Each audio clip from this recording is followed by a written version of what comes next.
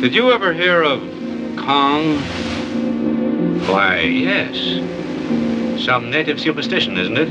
A god or a spirit or something. Well, anyway, neither beast nor man. Something monstrous, all-powerful, still living, still holding that island in a grip of deadly fear. Well, every legend has a basis of truth.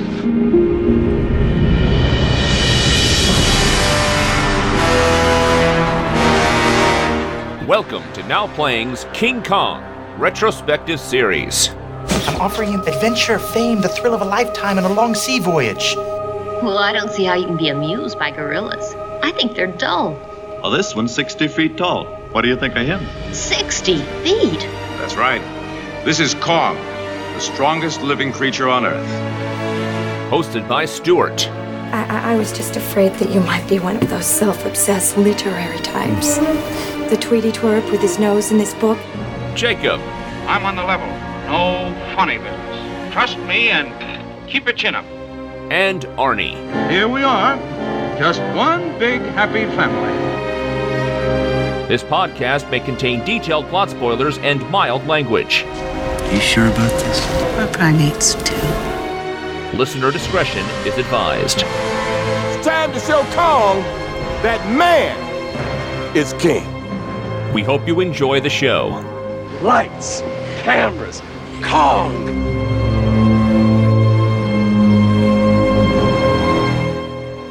Today we're discussing King Kong vs. Godzilla, starring King Kong, Godzilla. That's all that matters. Directed by Ishiro Honda. This is the Now Playing co-host who loves a monster mash, Arnie. Banzai! It's Stuart. And this is Jacob, the host who loves studying reptiles and Egyptian pharaohs.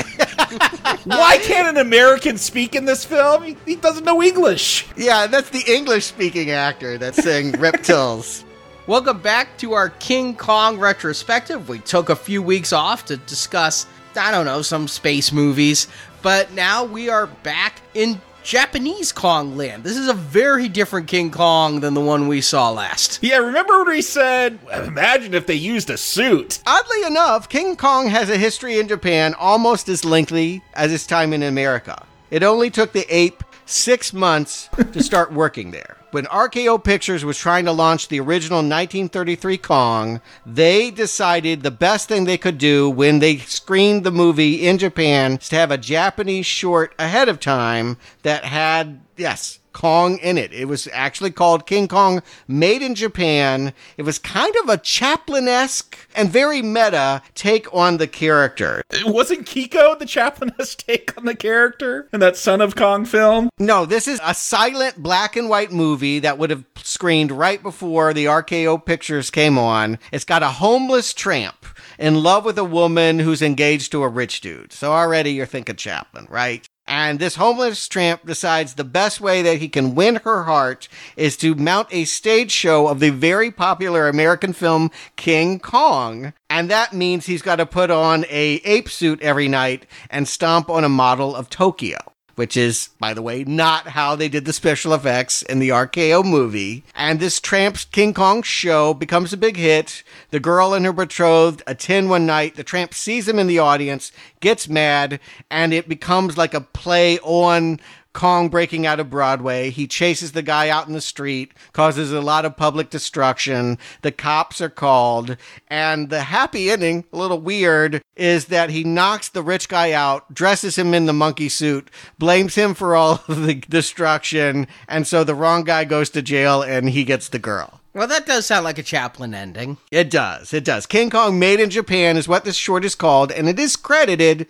as the first kaiju movie. If you remember, kaiju is a word for giant monster, the man in rubber suit. King Kong is the first one ever to be done in Japan, ever. Okay, I was wondering because this is the third Godzilla film, and I always thought, I'm like, oh, this is real special because they got another known kaiju to fight Godzilla. I always thought they made up things for Godzilla to fight, like Godzilla versus Mothra. No, Mothra was like a thing. Like, kaiju movies are just a thing in Japan. They have all kinds of giant monsters there. So I didn't realize that, but yeah, King Kong, not unique to take a property from something else and have Godzilla fight it. Yeah, for anyone who gives a big sigh when we say we are not doing the full Godzilla retrospective series, let it be known, Stuart and I sat down and mapped out the entire genealogy of what it would be, including, yes, Mothra films. Oh, so we'd have to do Mothra first? Man, I would love to talk about Infant Island.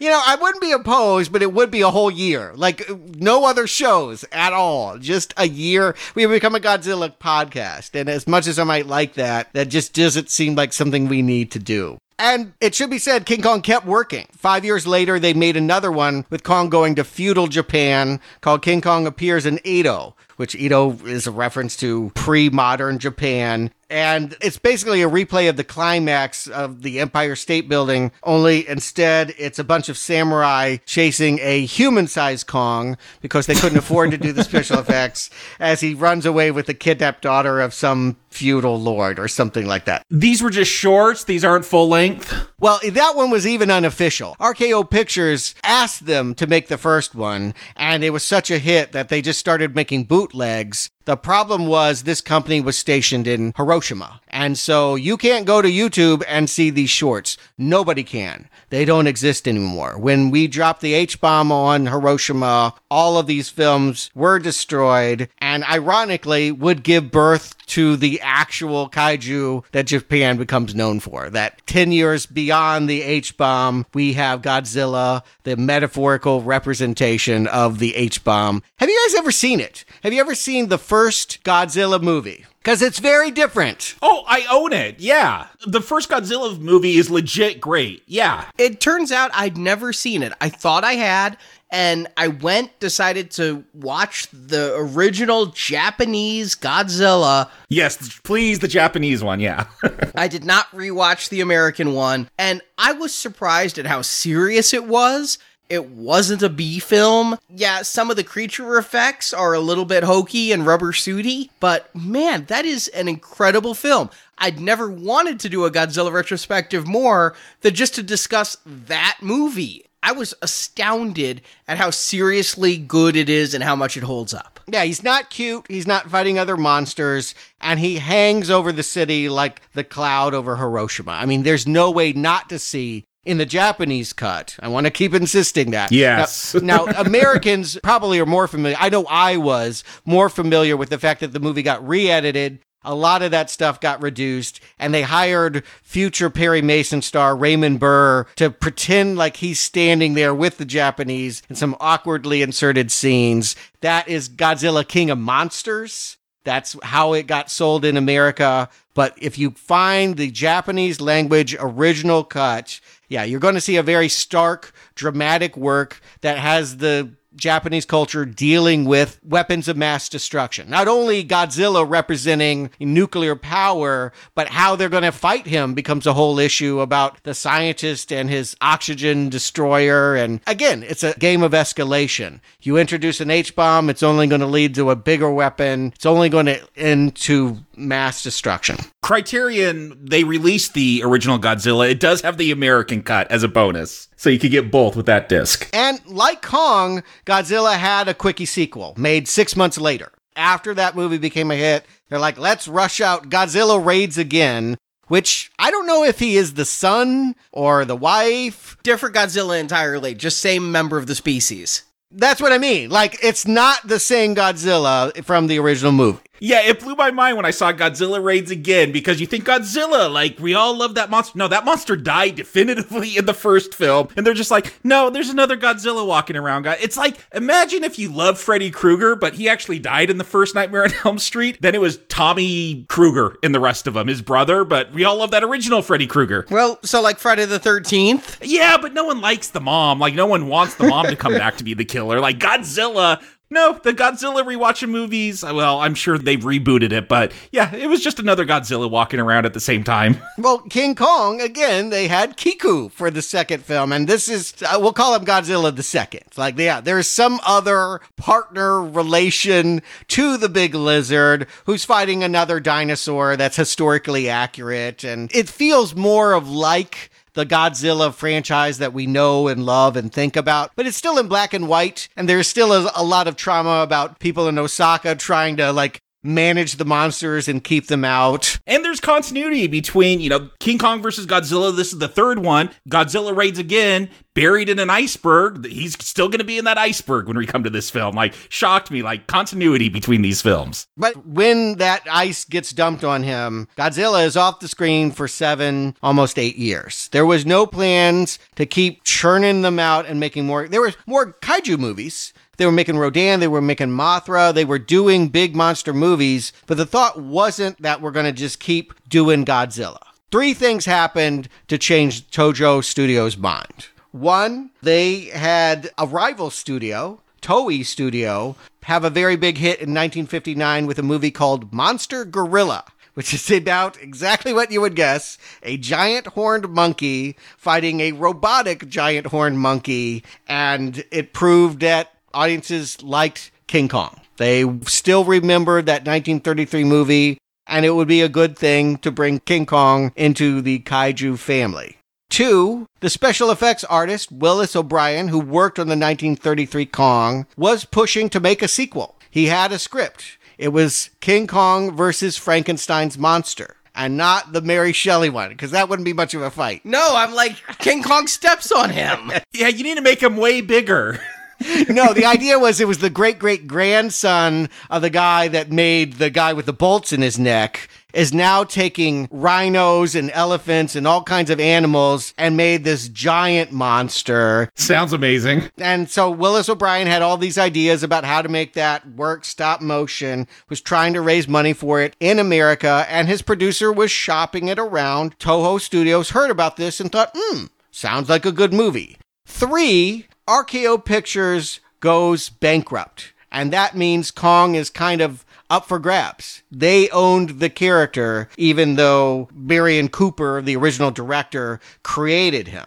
And so the Japanese kind of did an underhanded thing. Rather than work with Willis O'Brien, they said, we're going to take your King Kong versus Frankenstein's monster script, and we're going to just remake it with our guy, Godzilla. We're going to bring him out. And so they went and bought the rights from the lawyers that were left from RKO and cut Willis O'Brien out. He was very mad, died a few months after that, feeling completely dejected and angry. And they hired their own screenwriter to say, let's make this about the big lizard versus the big ape. And so they make Kong bigger, obviously, because, in the previous movies, he's 18, 20, maybe 40 feet tall, but now he's got to be 150 feet tall. They're going to move him from Skull Island to a new island, and they're going to give this a color makeover. This is the first time that either Kong or Godzilla would be appearing on screen in bright, vivid 60s colors. How did Universal get involved? Because there's 2 cuts of this. I watched the Japanese one and then asked you guys, hey, there's this American cut. Is it that different? You're like, yeah, you better watch that too. So I put that one on and it has the Universal International logo at the beginning. How did they get involved then? Yes. Well, there always is 2 cuts. Like Godzilla, like we said, Raven Burr is in the one that America saw, but the real good dramatic version is the one that was in Japan that only recently, thanks to the power of Criterion Collection, are we able to see.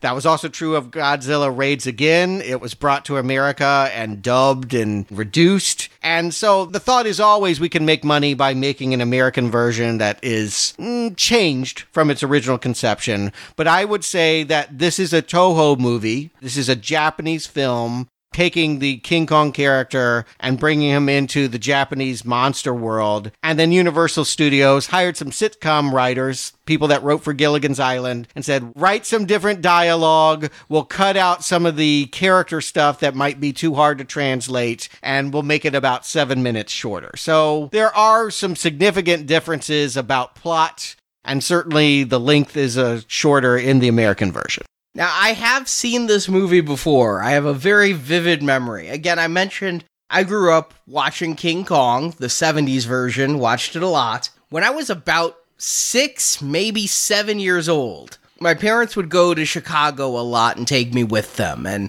they'd go for multiple reasons. Mostly they'd go because my father wanted to see some opera. And I remember going, and my sister and I went along with my parents because we were too young to stay alone, and my sister was going to do something with me while my parents went to the opera. We're in the hotel room, my parents are getting ready for the opera, and I see this ad, King Kong vs. Godzilla on TV tonight. Oh no, I am not leaving that hotel room. I throw a tantrum. I will not do anything. I can't believe you would choose that over opera. Well, that was never an option because the tickets were too expensive. But whatever my sister wanted to do was not going to happen. No going to the mall, yeah. No, I was watching King Kong versus Godzilla, damn it. And I remember my parents even called the hotel, do you offer babysitters? And they did, but it was an exorbitant price. And so finally they just look at my sister and are like, you watch him, you watch Godzilla.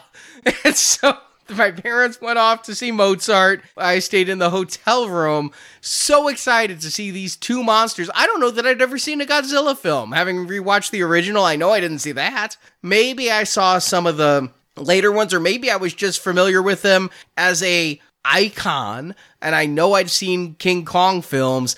I wanted to see these two match up. Yeah, you're right. They actually did push this movie heavily after Dino De Laurentiis made King Kong again in the 70s. We'll talk about it. That will be in 2 movies from now in the series that we'll talk about with Jeff Bridges, Jessica Lange. That film created interest for this property, and I, too, just like you, saw it on television, being very excited, remembering something that ended up not being true. I was sure that I had heard there was 2 endings to this movie, and that the Japanese cut had Godzilla winning, and that King Kong won the American version, and I was sure I had seen Godzilla win. I had in my mind a very distinct picture of Godzilla doing his little victory dance atop the ape, really just stomping on his corpse. That doesn't happen in any cut. Yeah, I think you have to wait till Invasion of Astro Monster when Godzilla becomes an anti-hero good guy. The first few films, he's the bad guy. He's got to be defeated. Right. Yes. I forgot that. He was not considered Japan's champion and hero. He was always the thing to be stopped. And Kong, in this movie, really is the Rocky, if you will, to stop Apollo Creed. Yeah, I mean, he's always been a bit of an underdog, an anti-hero, if you will, a sympathetic monster villain, Phantom of the Opera type. My memories of this movie, I remembered King Kong being airlifted to Godzilla. Okay. And I remembered what seemed to 6 or 7-year-old Arnie, an eternal wait before we actually got those monsters together, during which I was bored out of my mind. I actually might have preferred the opera. I mean, it is kind of a long wait. Yes. Yeah. If you were bored, imagine what the sister was doing. She was on the phone with her boyfriend. Yeah.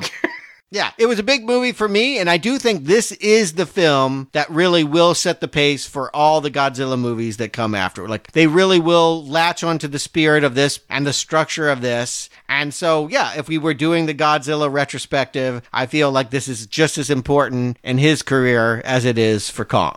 But Arnie, why don't we tell them what the plot is in both the American and Japanese version, if you can do it, and we'll get into both cuts of the film. Global warming is causing polar ice to melt at an alarming rate. And we're watching a movie, but it's actually happening in this movie. It was very ahead of its time. Sure. A U.S. sub is dispatched to investigate, and that's when Godzilla is unleashed from his prison of ice. He starts to head for home, Japan, to cause more wreckage. Meanwhile, Pacific Pharmaceuticals has discovered a new berry that has non-addictive narcotic qualities.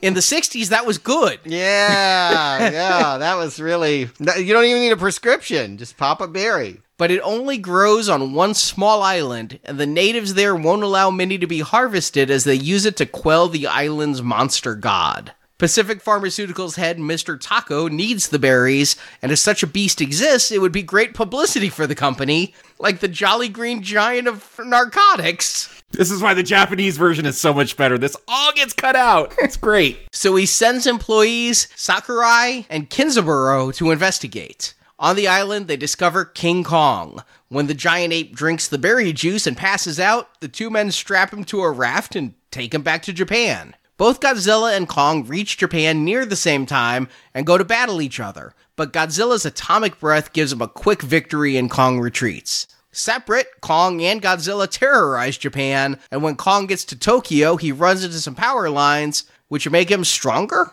Japan's army used the berry juice again to roofie Kong, and using super strong thread, they airlift him to fight Godzilla. This electric-powered Kong puts up a better fight, but Godzilla still wins the day and is about to kill Kong when Kong is struck by a bolt of lightning, re-energizing him literally. The two fight again and fall into the ocean, and only Kong comes out of the water victorious. Kong swims towards his island home, and the Japanese are left wondering if Godzilla is still alive, as credits roll. And as credits start, how can you know which version you're watching? It's real easy. Are you in space at the UN?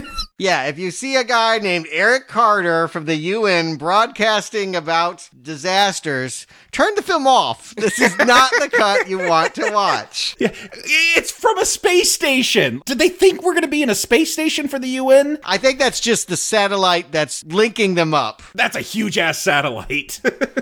That's how I took it, is he was in a New York news studio and using a satellite to talk to somebody in Buenos Aires who also is apparently in the same room because he's talking across the room to the guy. Yeah, to be specific, it's the United Nations. So it's not necessarily America, but because the building where the UN meets is in New York City, it does end up equivalent that we have this, basically an American narrator, who is going to just blue ball us again and again, cut into the action. Every time you're getting into a scene, it will be stopped. Yeah, you want exposition just told to you over and over and over? Watch the Eric Carter cut. Again, I'm not saying I don't enjoy the American version. I did watch it first before I watched the Japanese cut, and the flow is so much more interrupted when you have to insert Americans. It was true of Raymond Burr in the first Godzilla. It's equally true here. And I watched the Japanese cut first, and when I went back and watched the American one,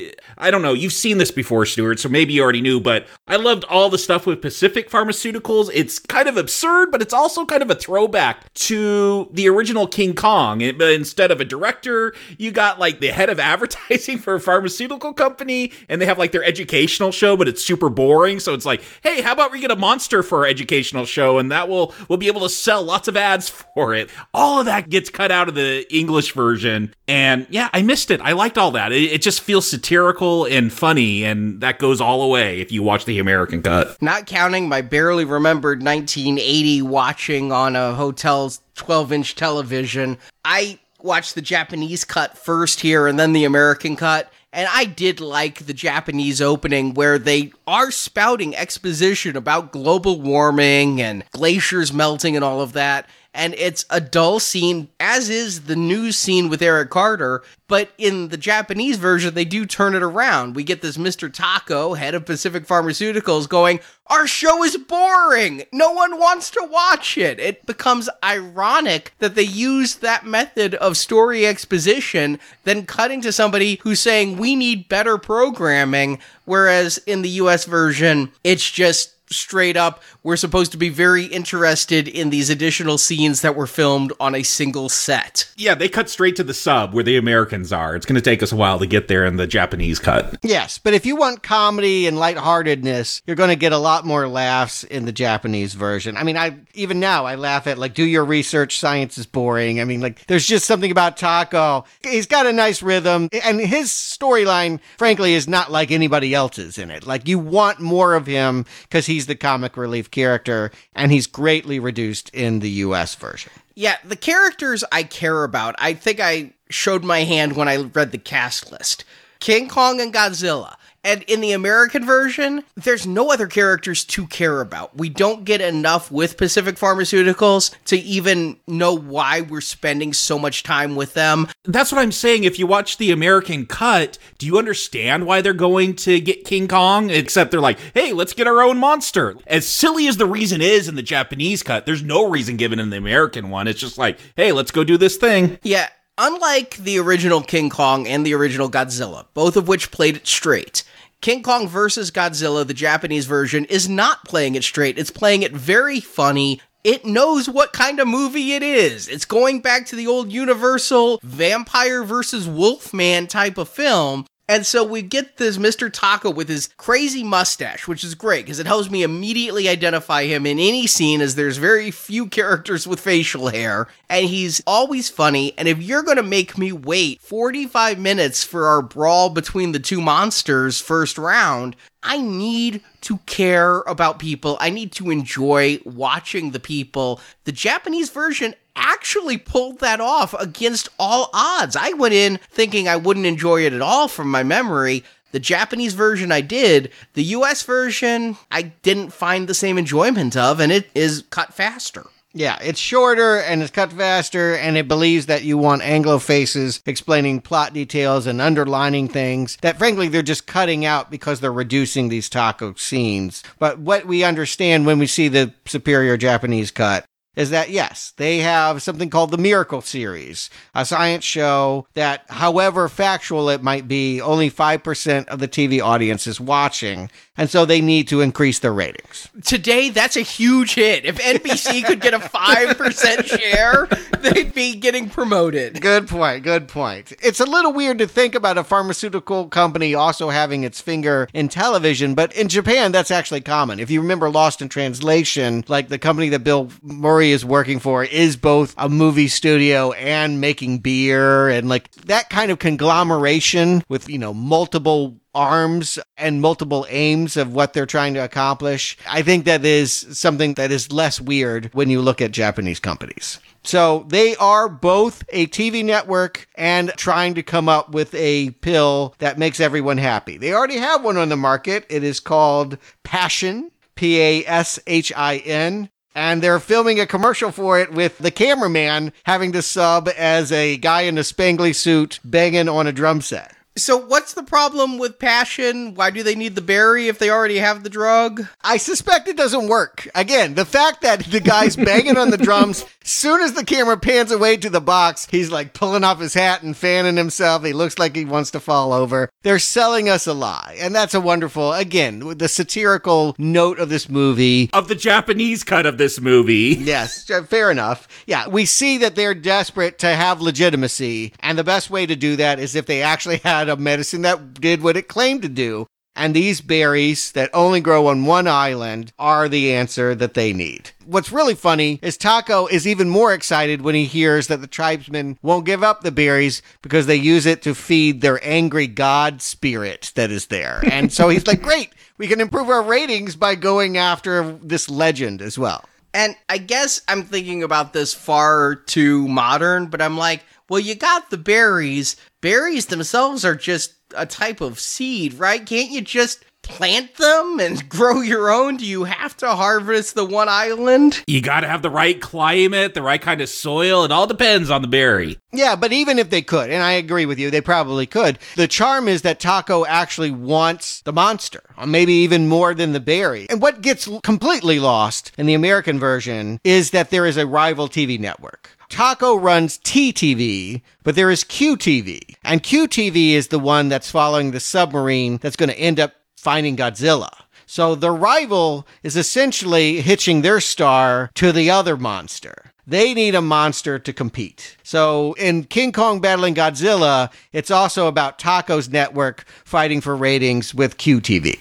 And that's what I love about the Japanese cut is that you get all the satirical stuff. It feels like a reimagining of the original King Kong where, hey, we're going to bring him over and put him in New York and charge tickets and we're going to get rich. Like, these are giant monsters and they're just worried about ratings. I love it. And I want to point out, in case you haven't seen a lot of the classic first 15 Godzilla movies, they're all structured this way. It will take a very long time for you to ever see the monster. When you see the monster, it will take an even longer time for him to do something cool. They make you wait. It is a part of it. And yes, as a kid, it was always anxiety driven to be like, when's he going to be? I would leave the room, you know, like that was the thing. You wouldn't watch it. You would just like be in the other room playing, waiting to hear that mechanical roar. And when you heard, you're like, all right, I can come back and enjoy the show. And they'd get weird. And that's the thing that I didn't understand given that this is the third Godzilla movie, I didn't watch the second one, but watching the first one and watching this one, I mean, it would be interesting. At what point do the twin fairies come into it? Mothra,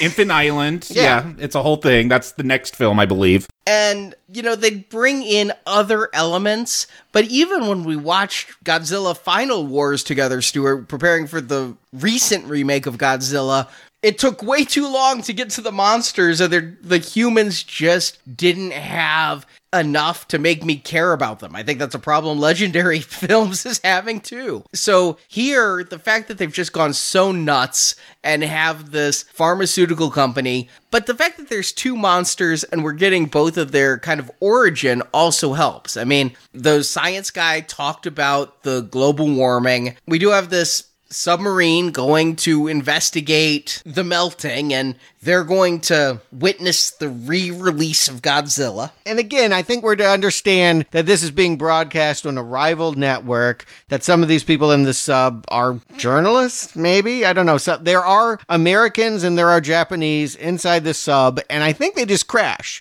I think they just don't know how to pilot their sub.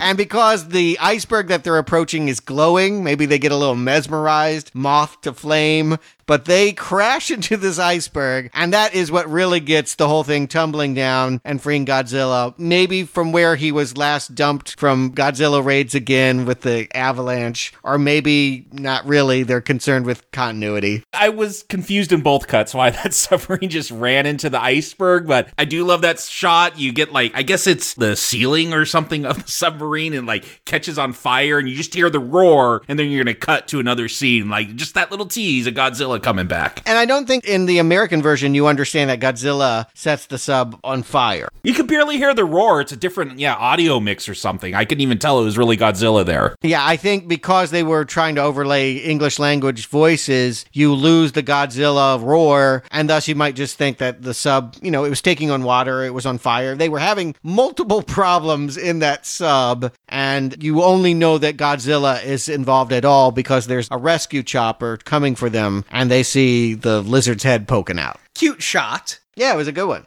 But the thing I like is we're also going to have kind of a replay of the first Kong movie, because we've got the two pharmaceutical businessmen who have to go with a horrible, horrible guy in brown face. Was he in brown face? I couldn't tell if he was just supposed to be really beaten by the sun and tan from sailing ships, or if he was supposed to be a different race. It's not Skull Island. It should be reminded that it wasn't called Skull Island even in the 1933 movie, but they know that they're changing things by not having it be the exact same place where Kong was from in the original Hollywood film, but they wanted to capture some of that, so they have a big tribal dance, and yes, they only have Japanese actors, and so they feel the need, in order to be authentically native, they do have to use the shoe polish. So we do have Japanese people putting on skin darkening makeup to play tribes. Tribes who are very, very taken by transistor radios. And cigarettes!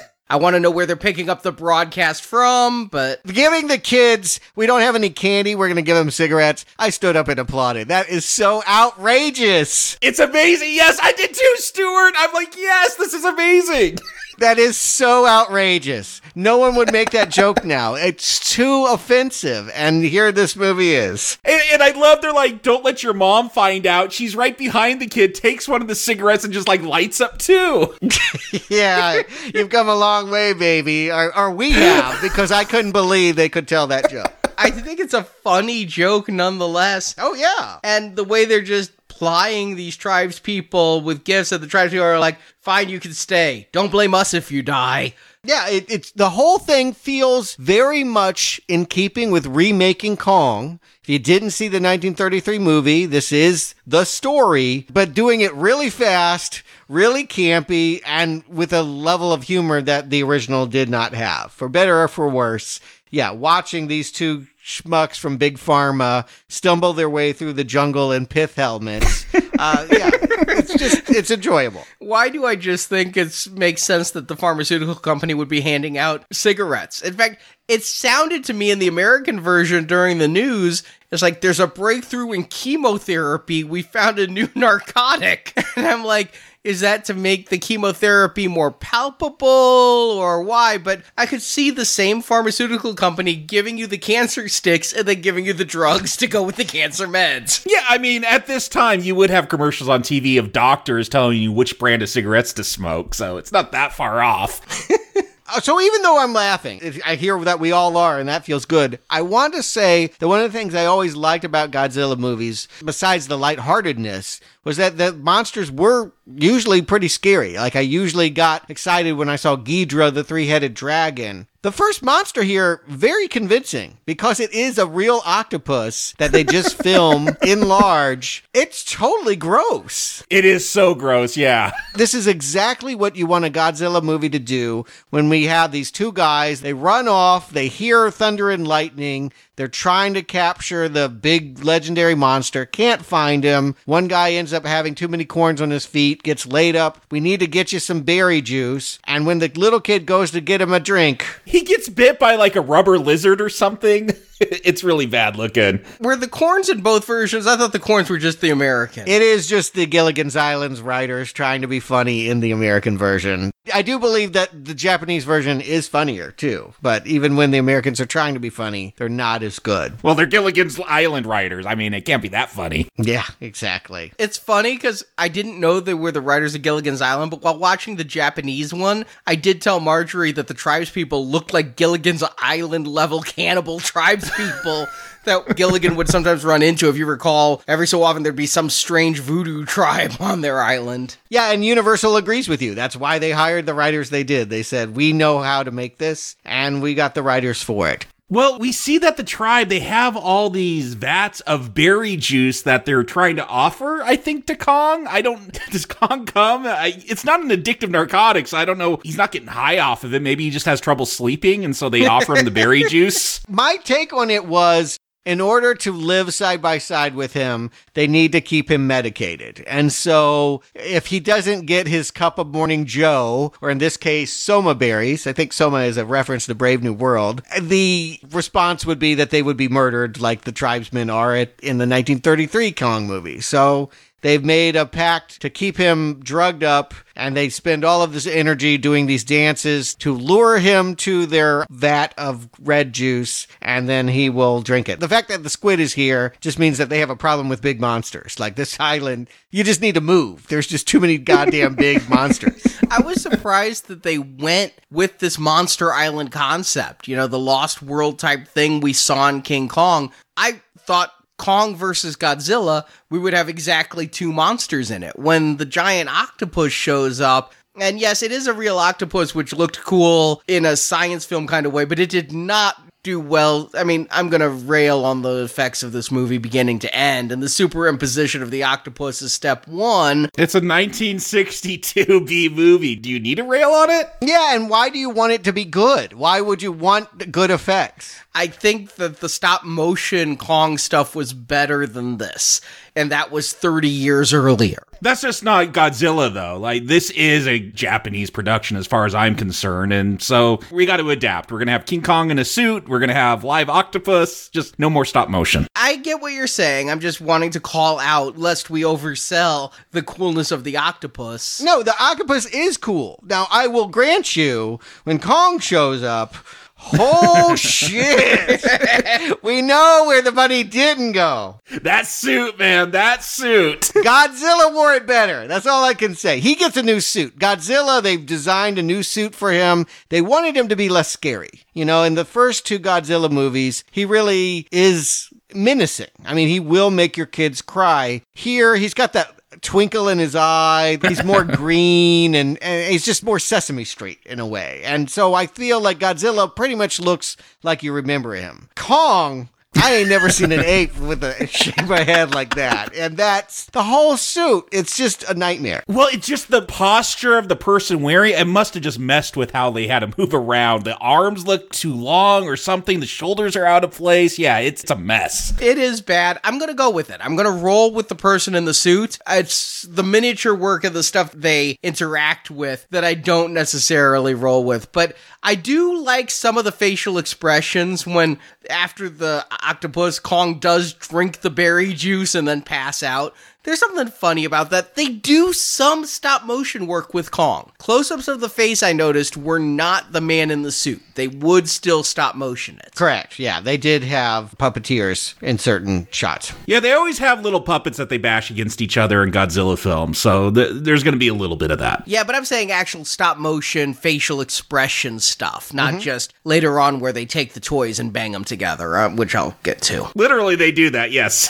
And again, I think you and I will just never agree with that this aesthetic can be exactly what you want. I would not want them to make this look fantastic. The charm is that it looks like this. So you're really not looking forward to the movie we're building up to this entire retrospective to? Yeah, I was just going to say, we are building up to that movie that Arnie wants, and we'll see how Stuart takes it. I'm not puritanical about how it should be. What I'm saying is they have chosen to tell it in kaiju man in rubber suit fashion. I wouldn't want it to look more than what it's doing. The visual style of this movie, to me, is wonderful. I agree. As silly as Kong looks, I dig the vibe of this film. Again, if you like the work of Michel Gondry or early Tim Burton or Ray Harryhausen, this is in that realm. Like, it is charmingly archaic and clumsy in a way that feels warm and nostalgic, and it does change how you would feel about Godzilla. He is no longer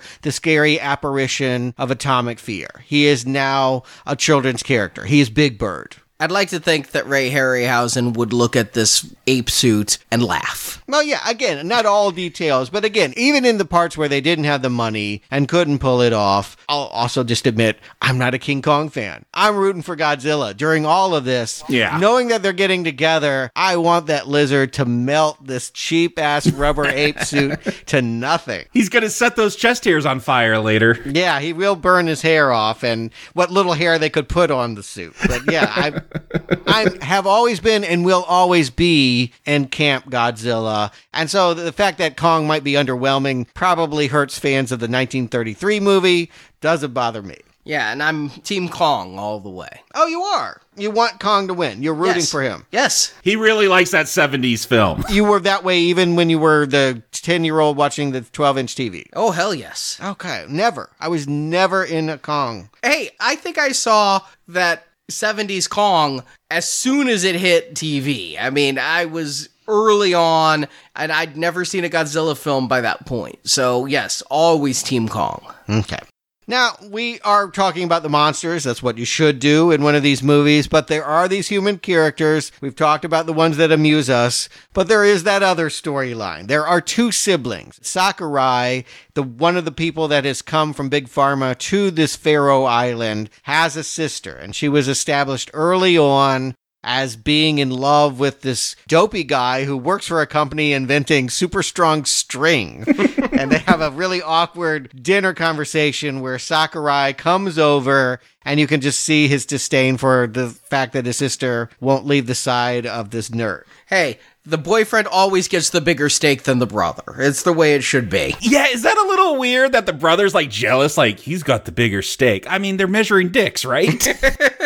You could take it there, sure. It might mean that. Or it may just mean that he's hungry. I mean, I never know. But the point is, we establish this romance, this rivalry, and as Sakurai is having his King Kong problems, they're going to use his sister Fumiko to have some Godzilla problems. Because Godzilla, in being freed from the iceberg, has now marched home. In the American cut, they will make explicit that fossils of dinosaurs of him, he's apparently part T-Rex, part Stegosaurus. I never put that together. Yeah, how did those two mate? I don't know, but fossils of those were found in Japan, and thus it means that Godzilla is just coming home. That is why he is so bent on finding Tokyo and not another country, as he wants to get back to his roots. And in doing so, he is going to go after Fumiko on a train. Because she thought that her boyfriend was killed, well, in the Japanese cut on a boat, or in the American cut on a crashed airplane.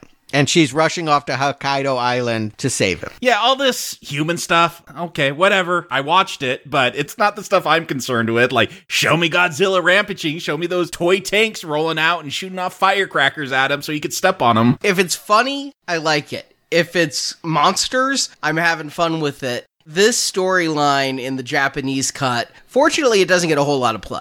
It's definitely the C-list story, but yeah, I really didn't care about her plight of the presumably dead boyfriend who isn't. Ultimately, she's supposed to be like Fei-Rei. She's going to get lifted up by Kong, and he's going to stand on top of the shortest building he can. You mean the tallest building in Japan? I doubt that, but... Yeah, it doesn't look very tall. He just kind of like steps up on it. Yeah, they build up there. They don't have a whole lot of room. So I think there's plenty of tall buildings to go from. Yeah, they're going to smash a big temple at the end that's taller than that building. Yeah, she's based in Tokyo, but she's heading off to Hokkaido, which is an island off the coast.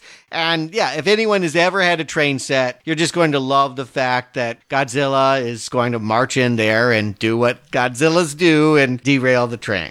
Oh, yes, I did have a model train set, and I'm like, I think that is the P4 scale train set. I love that Godzilla is so large. Like, you know, you watch an animal, like there's an obstacle, they walk around it. Godzilla, he just walks through it. Like there's power lines, he's just gonna walk through them. It seems like a very uncomfortable way to get around, just stepping on trains and that, but that's what I love about Godzilla. Just, he's gonna take that path and go for it. Unfortunately, it just seems like there's a sexist notion that if there's a female here, she has to be weak. She can't have the kind of spark and personality that her brother is going to have. And we're just not going to laugh about Fumiko. So other than the fact that she's splashing around in the water for no reason when her boyfriend finally arrives and hides her, yeah, it's hard to know why King Kong has the attraction he does for her. She's kind of lame. And we're much more engaged. Even though I'm not a King Kong guy, I'm much more into the fact that Tako is, you know, being airlifted down onto the boat to examine his Kong. And there's a whole debate about how they're going to bring him into Tokyo Harbor on this giant raft. I'm sorry, I'm laughing as Tako is like accidentally leaning on the ignition handle to set off the dynamite that's connected to King Kong in case he wakes up. Like, it's silly humor, but I'm going with it all. I'm not laughing too hard. It's reminding me of a Three Stooges type of gag, but I mean, there's other stuff. Like, he's being told, like, what, they're getting busted by customs because they didn't declare King Kong, and he's going to be held responsible for any damage.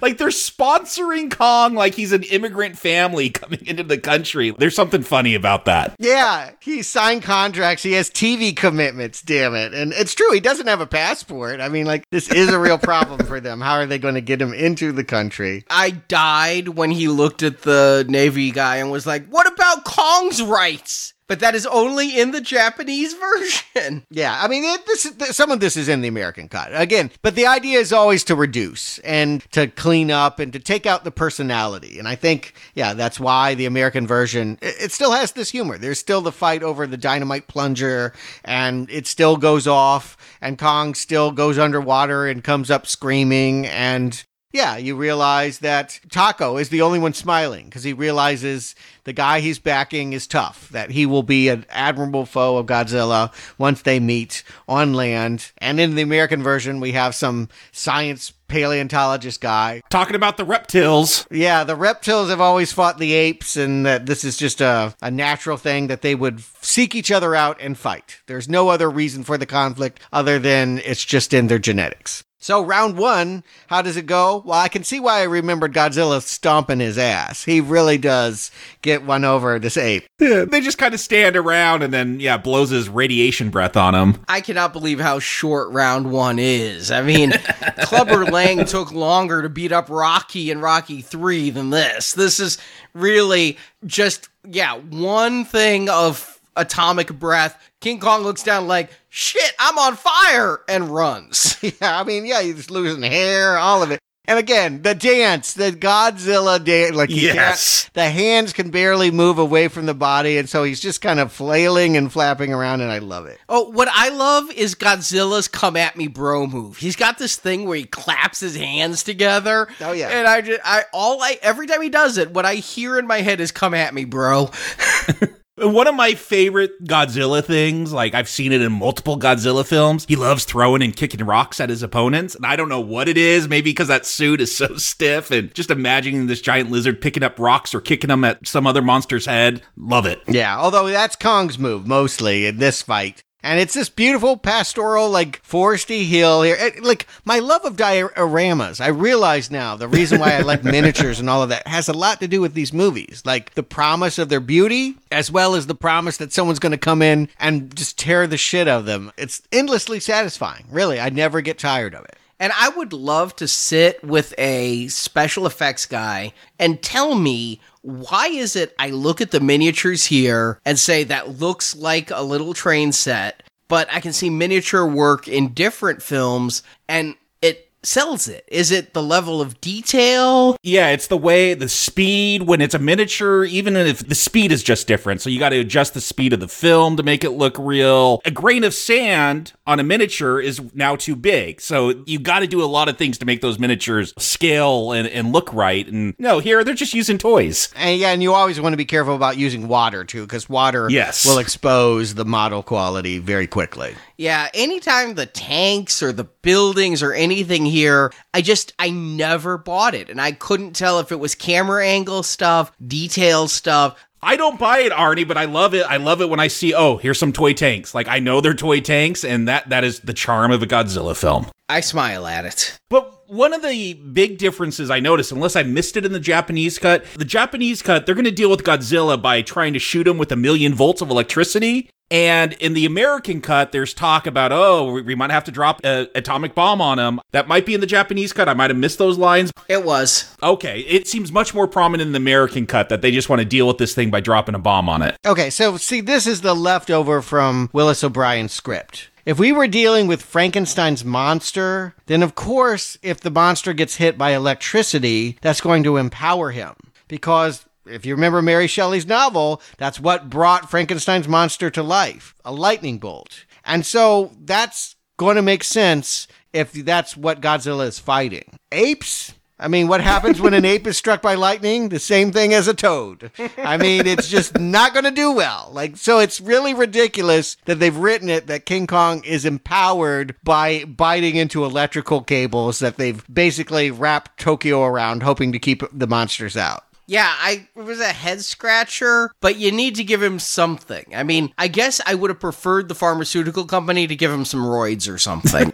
It is ridiculous, but when we get to it, that final fight and he becomes electrified, I'm cheering. I'm on my feet. Love it. It's so dumb. I love it. Yeah, and Godzilla is the one powered by nuclear energy. I mean, if anything, he should be the one to be able to walk through the electricity. And you're right, Jacob. In some movies, he can, but here they just happen to write it that he is not going to enter Tokyo because they've erected this electric fence. So he's kind of walking around and end up by Mount Fuji after briefly falling into some pit full of bombs that didn't kill him. When they talk about dropping the A-bomb on Godzilla, I'm like, did you not watch the first film? Because they make it very clear that he is not able to be harmed by nukes. And this is where we really get into the direct remake of 1933 King Kong Fei Ray. Fumiko is in Tokyo after having her Hokkaido incident. She's gone back and she's reluctant to. I mean, I can't blame her. Why keep evacuating if everywhere I go, one of these damn monsters is? I might as well just stay here in my home. But they push her onto a train, and then Kong comes in, and in some really bad scaling, he's holding a train set in one hand and a Barbie doll in the other. Like, she's literally as big as the train. Again, loving all of these choices, as bad as they are. And what are we going to do now that Kong has climbed up on top of a, 30-story building? It's like a platform. Yeah, it is. It's so unimpressive. Yeah. What I love is the fact that, of course, the military wants to blast him, but Sakurai is like, no, give me my drum set. Ringo to the rescue. Do the drums put him to sleep along with the berry? Like, here they take those berries and they put them in powder form and shoot bombs at them and they blow up. But do you also need those drums to put him to sleep? Is it not just the berries? It's very counterintuitive because if I think of a lullaby, it doesn't involve giant bongos banging as loud as possible. Yeah. Like, that is how you stay awake. But yes, I think in retrospect, what we are to understand is that the tribes people were offering a song bong and a sedative to try and keep their god appeased and docile and medicated. And so, yeah, they basically, Taco has the brilliant idea, let's put the berry juice in the rockets, explode them over the monkey's head, he'll get all into his eyes and his breathing, and he'll fall off the building, and we can pull the woman out of his palm. And I thought that was a terrible idea, thinking the woman would be broken, crushed. Yeah. Suffer a terrible fall. No, she's a Barbie. She's made of plastic. Yes. Fortunately for her, she's being played by a Barbie doll in that scene. And so now, yes, the surrealistic brilliance of we can now use your boyfriend's super strong string to attach them to yellow balloons and float him, airlift him, Operation Kong, to his final match with Godzilla. What an image.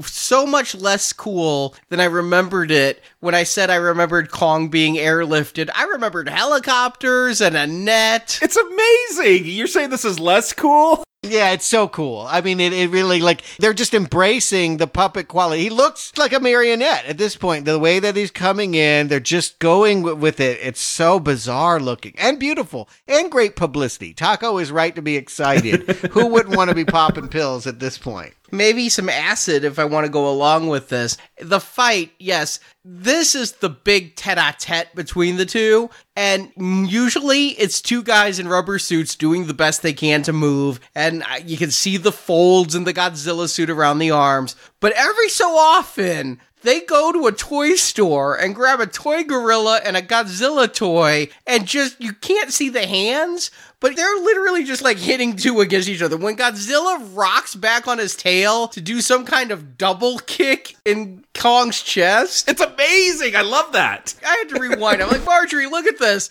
They're bashing toys together. I remember when I did this with some Star Wars stuff. Yeah, no, I remember watching Godzilla Raids Again, and there's a scene, because there's another monster in that one, and there's scenes where they're, like, it's from the shoulders up, and they are just bashing toys against each other and filming it. It's great. Yeah, and you know, we in the American cut, we have that self-appointed expert, the paleontologist, who's like, Kong is the smarter one. He has the brain. He can outthink it. So, like, Kong, like, he's smart enough to, like, hide in a nook. That really made me upset. They're like, Godzilla, just his brain's the size of a peanut. I'm like, that's insulting. This is king of the monsters. Show him a bit of respect. You do need to give a reason why Kong would be winning this fight. Taco is backing him, but I think everyone else is like, nope, Godzilla is bigger, stronger, breathes fire. There's no way to defeat him. Radioactive fire. Yeah, radioactive. Kong has the element of surprise. He knows he needs to hide in this nook, and when Godzilla passes, grab him by the tail, but he's still not strong enough. Like, he still ends up getting flicked and thrown down the mountain and outmatched and burned and singed. Yeah. He's got to ride that lightning. I love it when the two pharmaceutical guys are up in the chopper watching, and one yells to Kong, grab his tail! Like, A, Kong speaks English, B, Kong can hear you, and C, Kong had already tried that, and somehow Godzilla humped him away. Oh, but you want to see that, right? Not to mention, they want both of them to die. It's not like there's really one to be the victor. The idea, their only plan at this point is, if not Atom Bomb, then they must both kill each other in this grudge match. You could probably nuke King Kong to death, but Godzilla was born of the atom. Well, you could just put him back to sleep and send him home. Yeah, that too. They've successfully roofied Kong twice. I prefer Godzilla's method of just like burying him like my dog does her poop. Like he like gets him down in the rocks and then it's just like flicking more rocks atop him to just cover him up. But hey, nothing like a little Deus Ex Machina to finish off the movie. A storm's coming. King Kong is just going to be struck by lightning, which is going to supercharge him. I now understand why Crank 2 has that scene of the two giant guys fighting. Ah, yes. It's because they're just mocking this movie because Chev Chelios is nothing but King Kong in human form. where the more electricity he gets, the more powerful he gets. I was reminded of the original Kong movie, and I've been doing it this whole podcast. I've been like, Kong's weak and all that, but you forget the way he took down that T-Rex.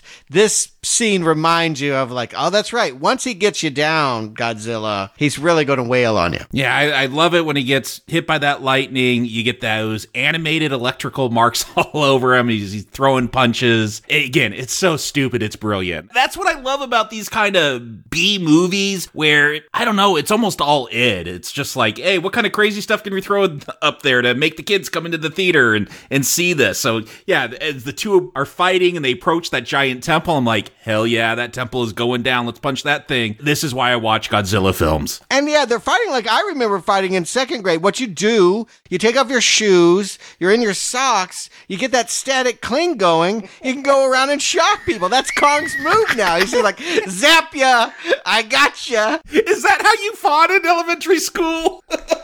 Yeah, I mean, who would have thought of that? But it works, and they both go tumbling into the water, creating an earthquake. And so now we're dealing with giant tidal waves, and any miniature they have is being washed away.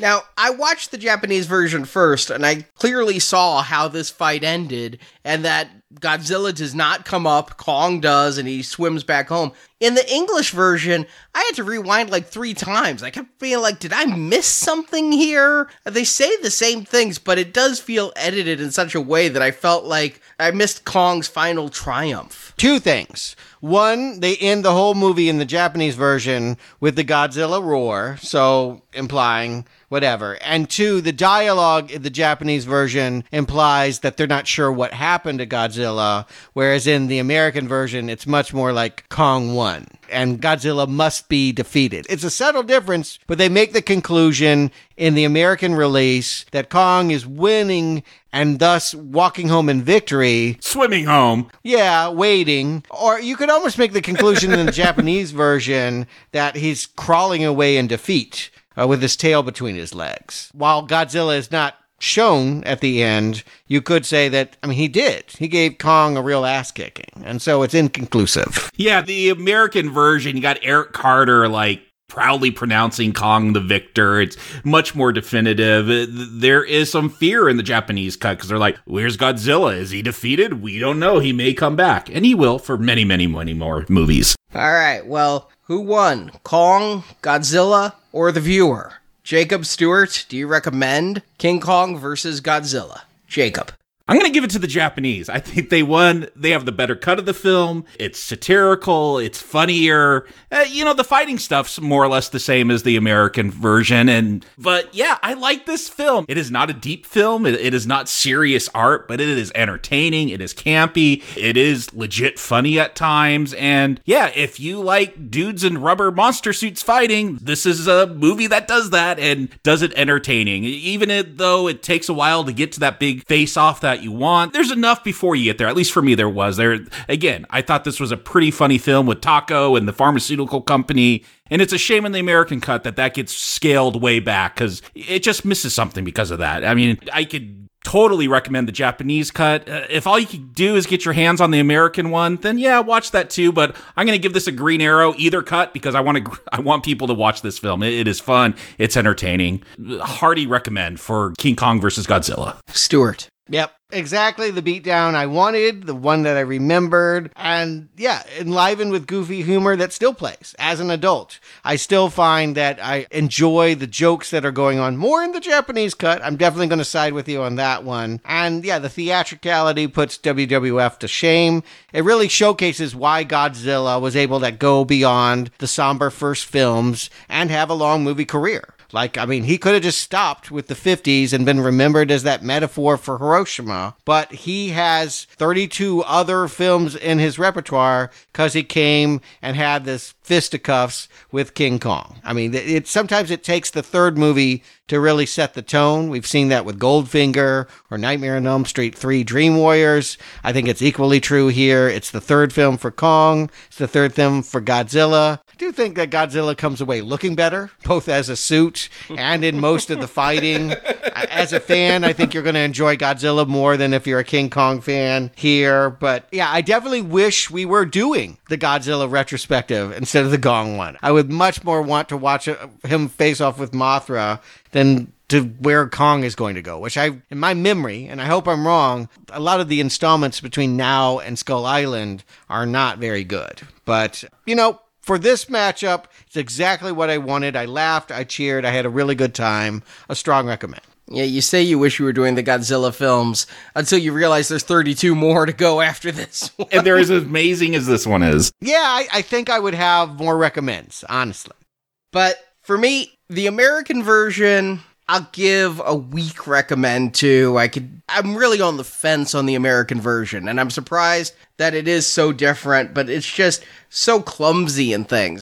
But yeah, the American version worked, but here's why the Japanese version worked so much better. Is because, I mocked the miniature work in here, and when I dare not even call them puppets. They are like little statuettes or plastic toys that bang against each other. There's 0 points of articulation there. I like the stop motion work, but the miniatures, the rubber suits, the hair suit, my God, when King Kong gets wet, it is really a sight to behold, and not in a good way. Oh, yeah. And that would be a real problem for me in a movie that was trying to take it serious. If these effects were in the 50s Godzilla film, and some of them kind of are, but not as bad, and they don't have the bad Kong suit. But if this movie were playing it serious, and the US version plays it more serious, it becomes a problem, because I'm laughing and smirking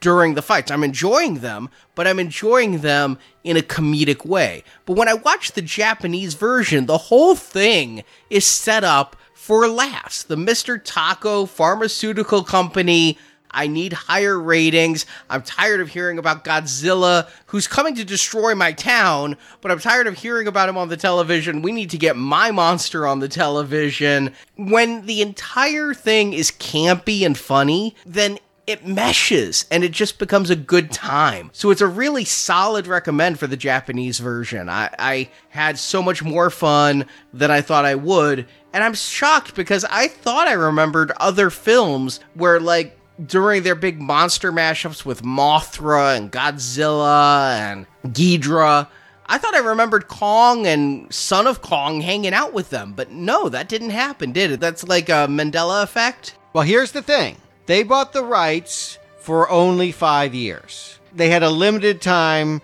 to get Kong into future movies. This is, I believe, of the original run, what they call the Showa years of Godzilla, the highest grosser. It's the one that made the biggest impact. It was huge, and they wanted to keep Kong around. They had a plan for a Part 2 rematch. They were going for it. I even read the story. Here's what it was going to be. Kong moved to Africa and was hanging out in the Dark Continent when a commercial airline from Japan crashes. He didn't cause it, but everyone dies on board except a baby. And he befriends this baby and starts to raise a human baby as his own. Already greenlighting it. The Japanese come to, pick up the bodies, see what happened, get the black box. They see this giant gorilla playing with a Japanese baby. They want to reclaim it. I guess Kong fights a giant scorpion, and while he's doing that, they take the baby back. Kong gets very mad, stomps and chases them back to Japan to get his baby back. And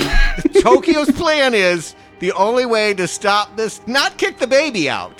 The only way to stop this from happening, resurrect Godzilla. We're going to dig up his body from the bottom of the ocean, inject him with lightning, which now is going to help him come alive, and we're going to get some rematches again. So it was going to be a rematch, and none of them would survive. They were both going to end up falling into a volcano that was erupting. Again, it would be a draw. We would never see one win over the other. Could have been fun, but it sounded a little expensive. And again, 5 years passes fast. They had Godzilla tied up in other movies, including the Ghidorah movie that everyone loves. And they only had time to make one other Kong film.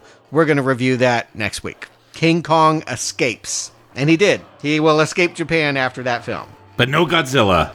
So thank you for scaling this temple with us. And if you want more monster action, this Friday, the final review in our Gold Grudge retrospective series comes out. Yes, East meets West again with the American version of the J-horror classic Grudge, now in theaters, already out, and we have reviewed it and we'll be releasing the show this Friday. You can support our show, donation of $25 or more. You get every Grudge review. Plus, for Silver Level, you'll get all of those shows. There were 5. There was 2 shows in one, really. All 3 I Am Legends. Yes, there was 3, more than the Will Smith one. Charlton Heston may have had the best, finest moment, arguable. And then the 2 Zombieland movies. It was a Zombie Apocalypse 5-fer. And yes, if you go platinum, you'll be adding some more East-West dynamics with Jackie Chan, Chris Tucker, Rush Hour. That'll get started in just a couple weeks. Same time as Bad Boys for Life. So, a great time for some buddy cop films. Is it? I hope. Yeah. Question mark. So, thank you for listening. Thank you for your support of our show. This has been Now Playing, the 8th wonder of the world.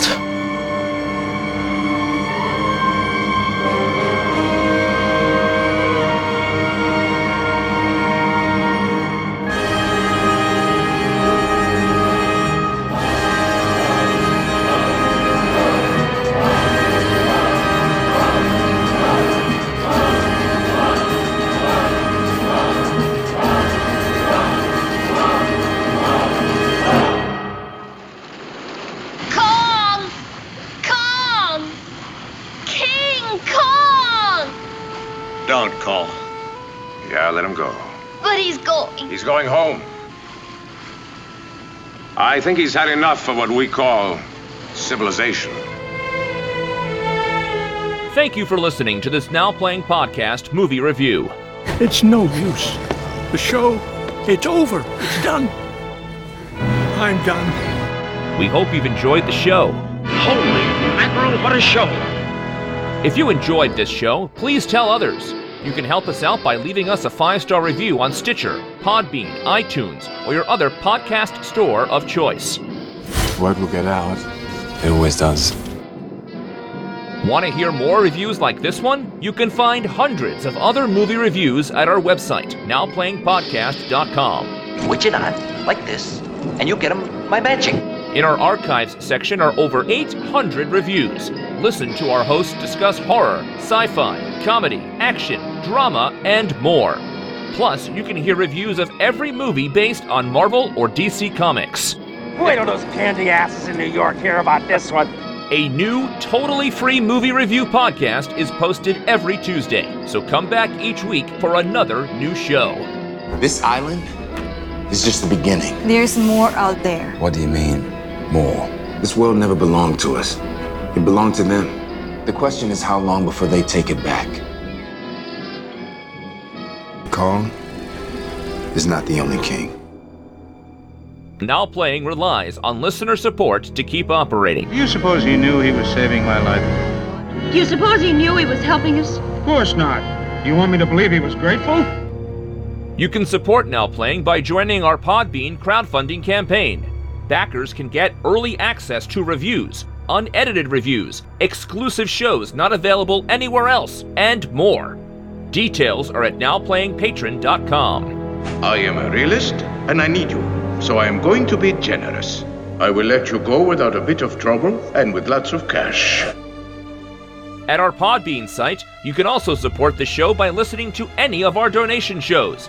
Series like Planet of the Apes, Jurassic Park, Phantasm, Jaws, and others are available for a small, one-time contribution. I'll give you another 1,000 to leave right now. You haven't given me the first 1,000 yet. You can also donate to us directly on PayPal. Details can be found by clicking the banner at the top of our website, nowplayingpodcast.com. You might as well settle up. You gonna pay me? I'm not gonna stiff a friend. Want 375 more Now Playing reviews? Get the Now Playing book, Underrated Movies We Recommend. Arnie, Stuart, Jacob, and Marjorie reviewed 125 different movies, each getting 3 recommends, or not recommends. There was still some mystery left in this world, and we could all have a piece of it for the price of an admission ticket. The ebook is available now, and the print book will be shipping soon. Find details at nowplayingpodcast.com/book. Well, it better be good after all this ballyhoo. You can also follow Now Playing on Instagram, Facebook, and Twitter. There, the hosts post new episode announcements, movie reviews, and contests, where you can win movies and soundtracks. Also, subscribe to us on YouTube for original video content. She could be hysterical, so come on, follow me. Now Playing Podcast is produced by Arnie Carvalho. I'm someone you can trust. I'm a producer. Believe me, I am on the level. No funny business. Associate produced by Jason Latham. Sure, no, I've been a big help. Now Playing is edited by Stephen, Heath, and Arnie. All hands on deck! Everybody on deck! Everybody on deck! Now Playing credits read by Brock. I can't tell when I'm talking or when I'm not talking. You're talking. Am I? Yes. I'm talking? Yes. Your mouth is moving. The opinions expressed on Now Playing are those of the individual hosts and may not reflect the opinion of Venganza Media Incorporated. If you feel it, you say it. It's really very simple. Venganza Media Incorporated is not affiliated with, and this podcast has not been prepared, approved, or licensed by any entity that created the film analyzed herein. You can't accuse me. You wasn't there. All movie clips and music included in this podcast are the intellectual property of the respective copyright holders. They are included here for the purpose of review, and no infringement is intended. We must not panic. If there is one thing we cannot afford at this time, it is hysteria. Now Playing Podcast is an exclusive trademark of and may not be used without the expressed written permission of Venganza Media Incorporated. You need to listen to us! We're not at war, Colonel. You're making a mistake. Your lies got my men killed. And you're gonna get us all killed. Not our fight. Whose side are you on, Captain? Now Playing is a Venganza Media production, copyright 2020, and no part of this show may be reproduced, repurposed, or redistributed without the written permission of Venganza Media Incorporated. All rights reserved. Why'd he do that? Climb up there and get himself cornered. The ape must have known what was coming. What does it matter? Airplanes got him. It wasn't the airplanes.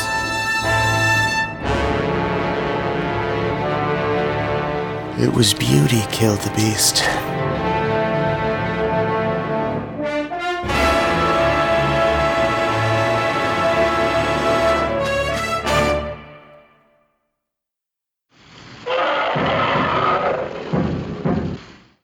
If you were bored, imagine what the sister was doing. She was on the phone with her boyfriend. Yeah. Hope not the hotel's phone. That's an expensive call. Oh, yes. It was like a scene out of European Vacation when we checked out. Yeah, I guess it was, the 80s, so there were no cell phones unless you were Zach Morris. Yeah, I mean, I'm talking 1980, 1981 here. They already have one on the market. It is called Passion, Pashin. When you started to spell passion, I thought you were going to go into that 1990, New Jack Swing song. I would never sing that song. You like that song. I couldn't believe it. You're like, passion, Pashion. I'm like, what the hell are you doing?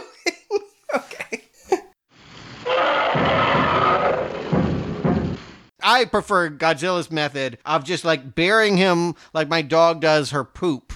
He gets him down in the rocks and then it's just flicking more rocks atop him to just cover him up. Your dog buries its poop? Can it teach my dog that trick so I don't step in it? Oh, all dogs do that. You know how they use the hind legs to just kick the grass back and leave patches in your lawn. Oh yeah, that. Okay.